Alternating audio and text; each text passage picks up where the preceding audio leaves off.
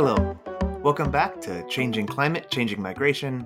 This is a podcast from the Migration Policy Institute that examines the different ways in which climate change is affecting migration. My name is Julian Haddam. I'm the host of this podcast, and I'm also the editor of the Migration Information Source, which is MPI's journal. This series is part of a broader focus on climate change and migration, which includes a collection of articles. You can access those online at migrationpolicy.org/climate.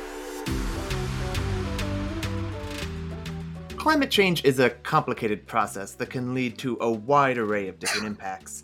But one of the big ones is extreme heat. As the planet gets hotter, there will be more instances of extreme heat and higher overall temperatures in a lot of different areas. Heat isn't something we tend to connect to migration necessarily. Hurricanes and flooding might have a more intuitive connection to an individual's decision to move from one place to another, but extreme heat can play a role in migration decisions too, both because the heat itself and because the way it affects other aspects of the environment. And, of course, heat can also affect migrants after they move in their destination areas. So I'm really glad to be joined today by Tord Kjellstrom. Tord is a medical doctor who has decades of experience in researching, teaching about the connection between environment and health, particularly with regards to heat. He is, among other things, part of the team behind Climate Chip, which works on research regarding how heat and other climate issues affect public health. And he's one of the authors of a very useful report from the International Organization for Migration on extreme heat and migration. Tord, thank you so much for coming on. Thank you. So, as I mentioned, we hear a lot of stories about hurricanes and floods and sea level rise, and how all of these things will force people out of their current homes. Why should we talk about heat? And I guess also, what do we mean when we talk about extreme heat? What is so extreme about it? What is the difference between extreme heat and just a regular hot day?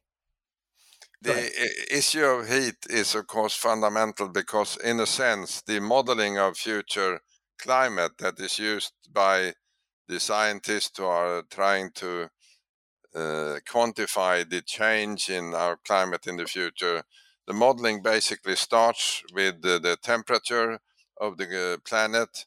And in many parts of this planet, of course, already it's very hot during parts of the year, and this will make it even hotter. And places that are not so hot will be also hotter. So that's a fundamental part of the climate change. The other thing is that, of course, on this planet there are different climates and different parts, and people have managed to develop their communities and to live for thousands of years in certain places. And as the climate changes, and for instance, the deserts of the hot parts of the world increasing size, people have to move, so they have to migrate to another place because the climate just isn't friendly any longer for them. And the fundamental part of this is, of course, how hot it is. And if the human body cannot cope with daily heat levels above certain limits, then people just have to move to a different place. And this is already happening.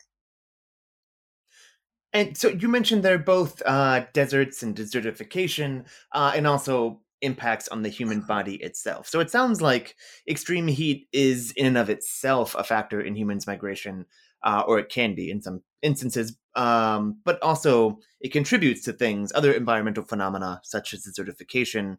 I presume also droughts, wildfires that can compel movement. Is that right? I mean, what are the processes and how extreme heat encourages or affects an individual's decision to relocate from where they are?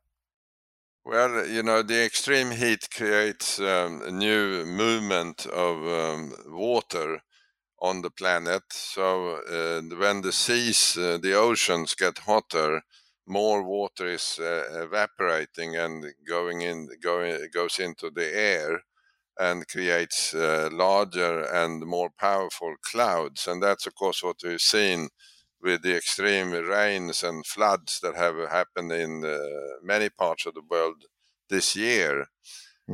So the starting point is really the increasing heat. And then at the other end of that scale of the water access, you have the heat that dries up large parts of the agricultural land, and it gets the soil gets so dry that it cannot any longer support farming. And of course, in some parts of the world, we overcome that by irrigation, and including places like the Central Valley of California. But eventually, there is a limit to how much water is available for the farming, and therefore, this will affect people's livelihoods, and it creates again a need for people to move. You mentioned also fires, and of course there is this similar problem now in California as we are speaking.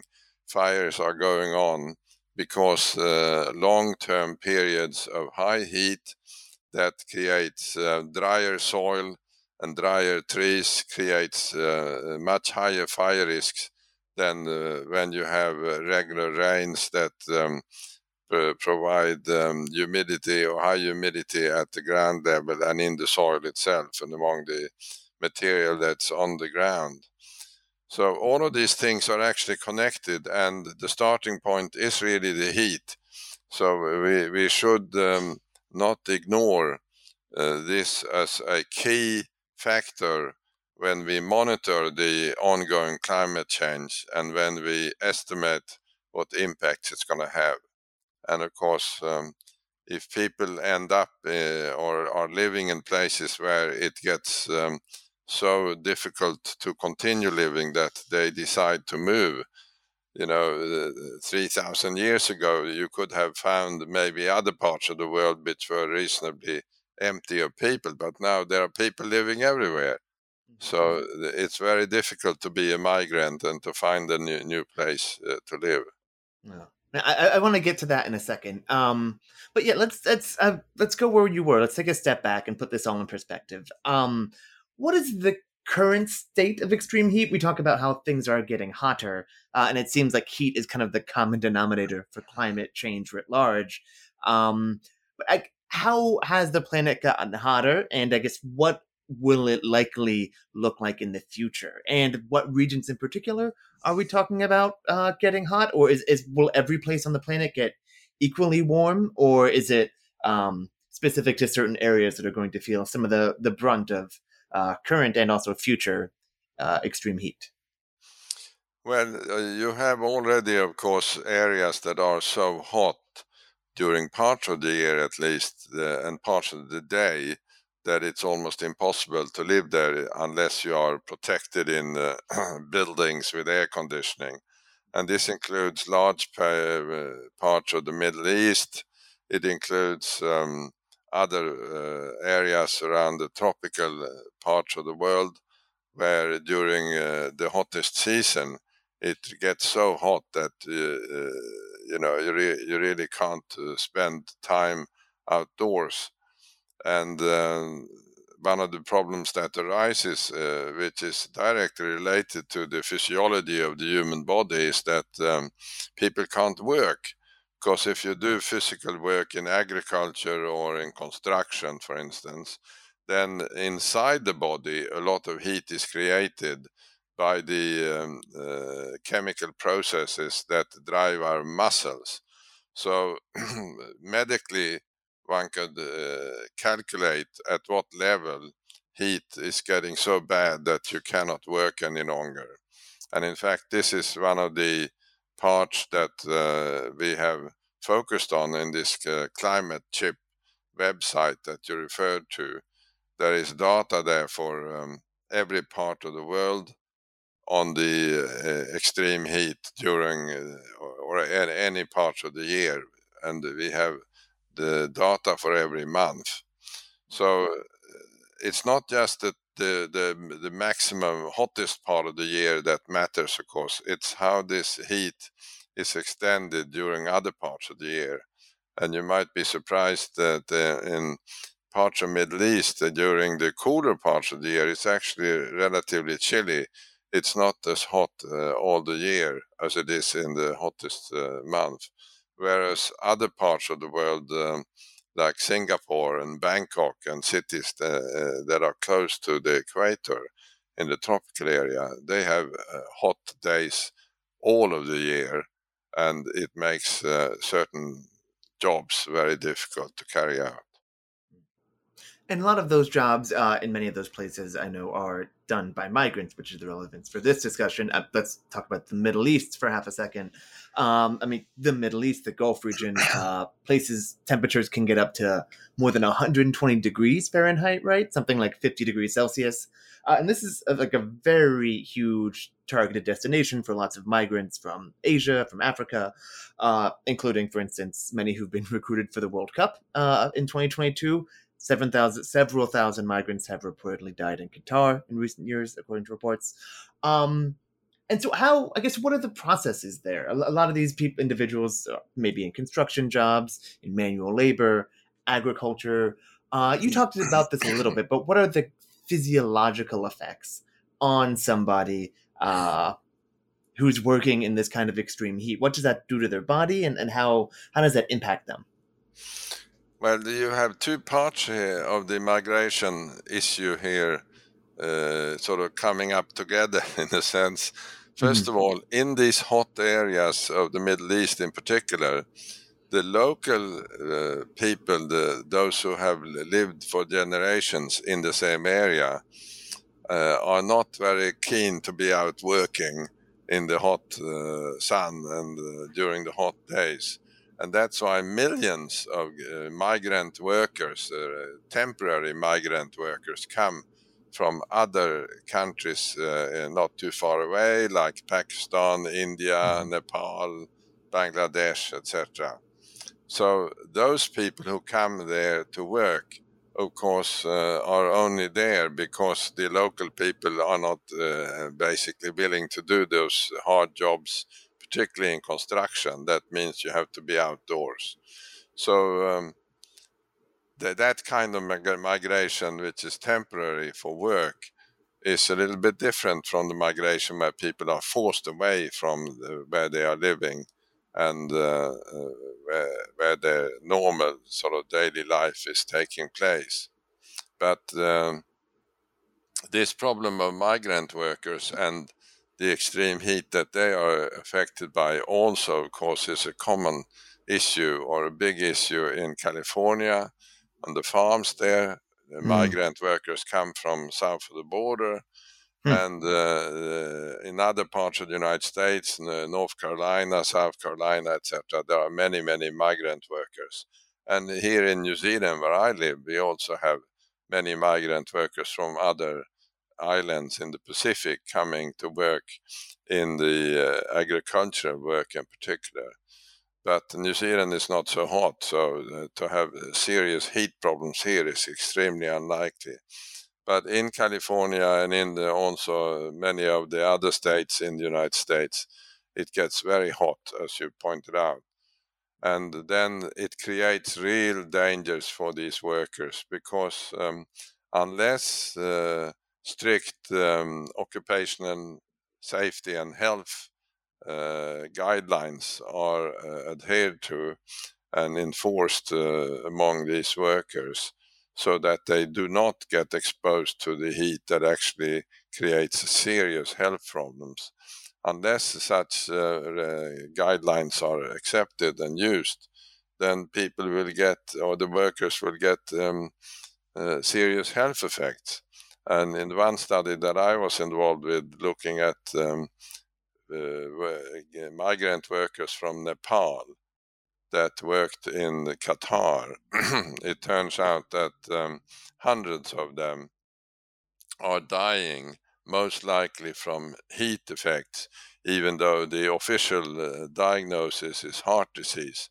But the rates of such heart disease are much, much higher than it would be for these young workers in Nepal.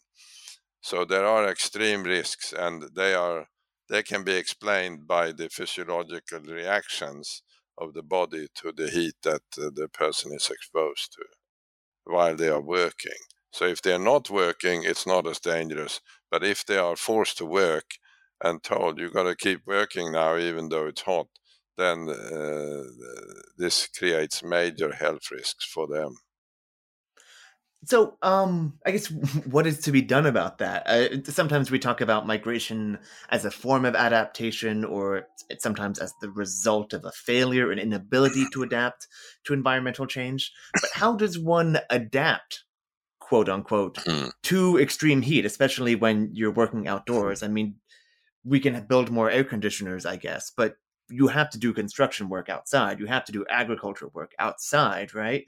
What kind of adaptation measures are there for these people, for these kinds of situations?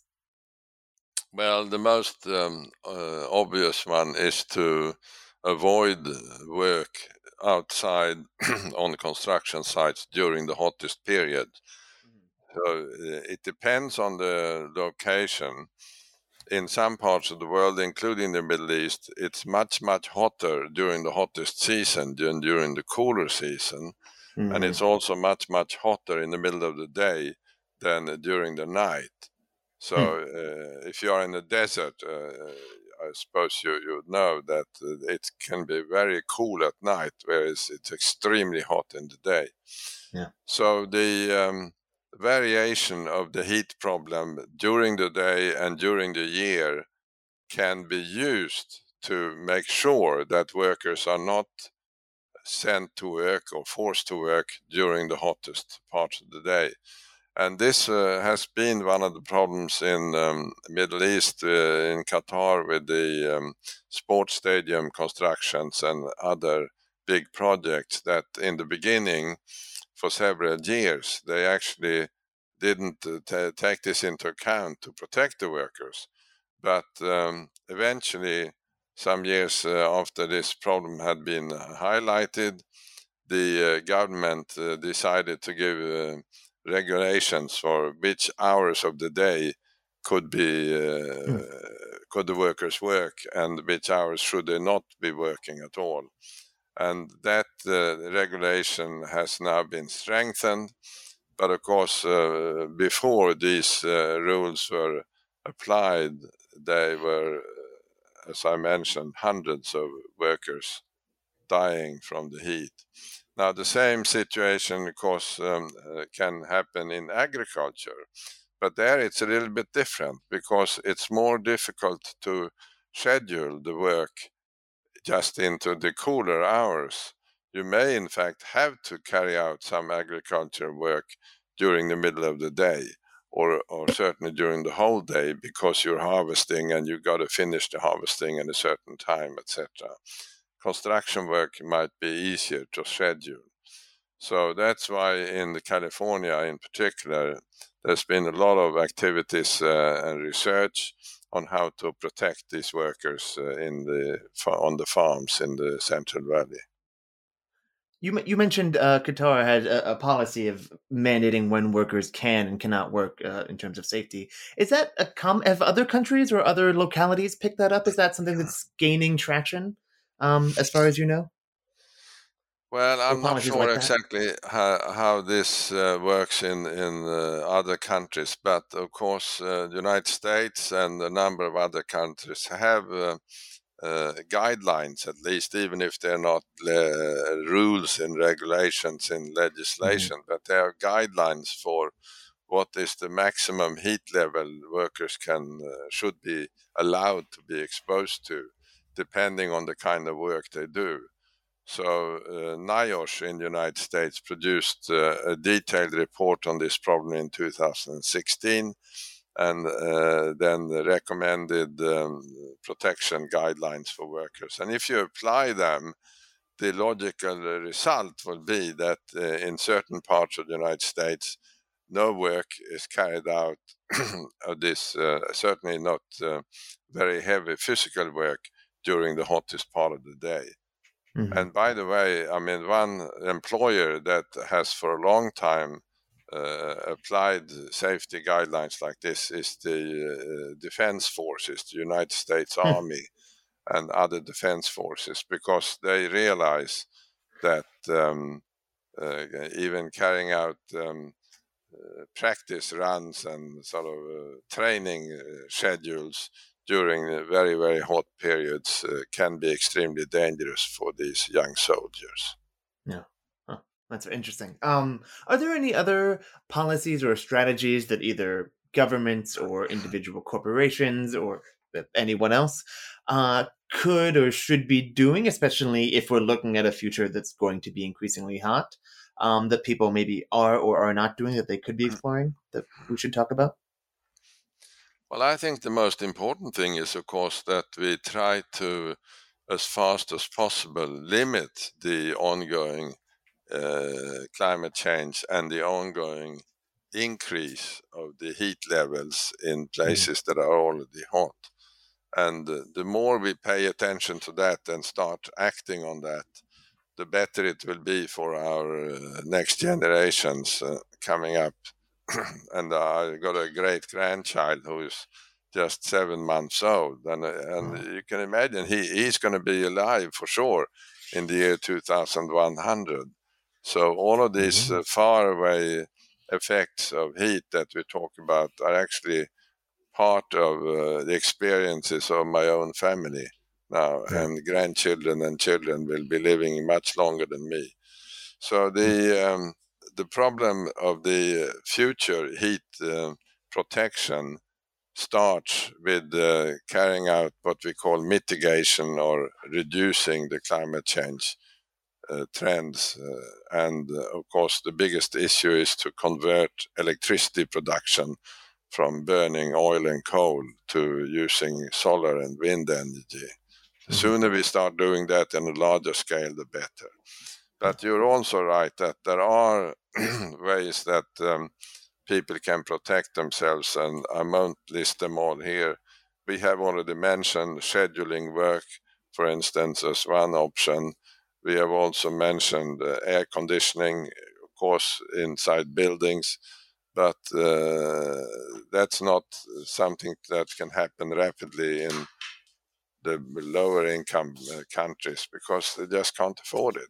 And in addition, air conditioning adds to the climate change greenhouse gas emissions. So it's a tricky problem. It's very difficult. But I am sure that people worrying about the climate change impact on migration should study carefully what's going to happen with the heat problems, because they will be a fundamental part of what's causing migration, and millions of people may be seriously affected. We should probably wrap things up there, but this was super fascinating. Tord Kallstrom, he's a consultant on climate change impact issues. Thank you so much for coming on, Tord. This has been a pleasure. Thank you, Julian. Thanks for listening to this episode of Changing Climate, Changing Migration. You should subscribe to the show on your podcast service of choice, and you can find all of our back catalog of episodes in our online archives at migrationpolicy.org/podcasts.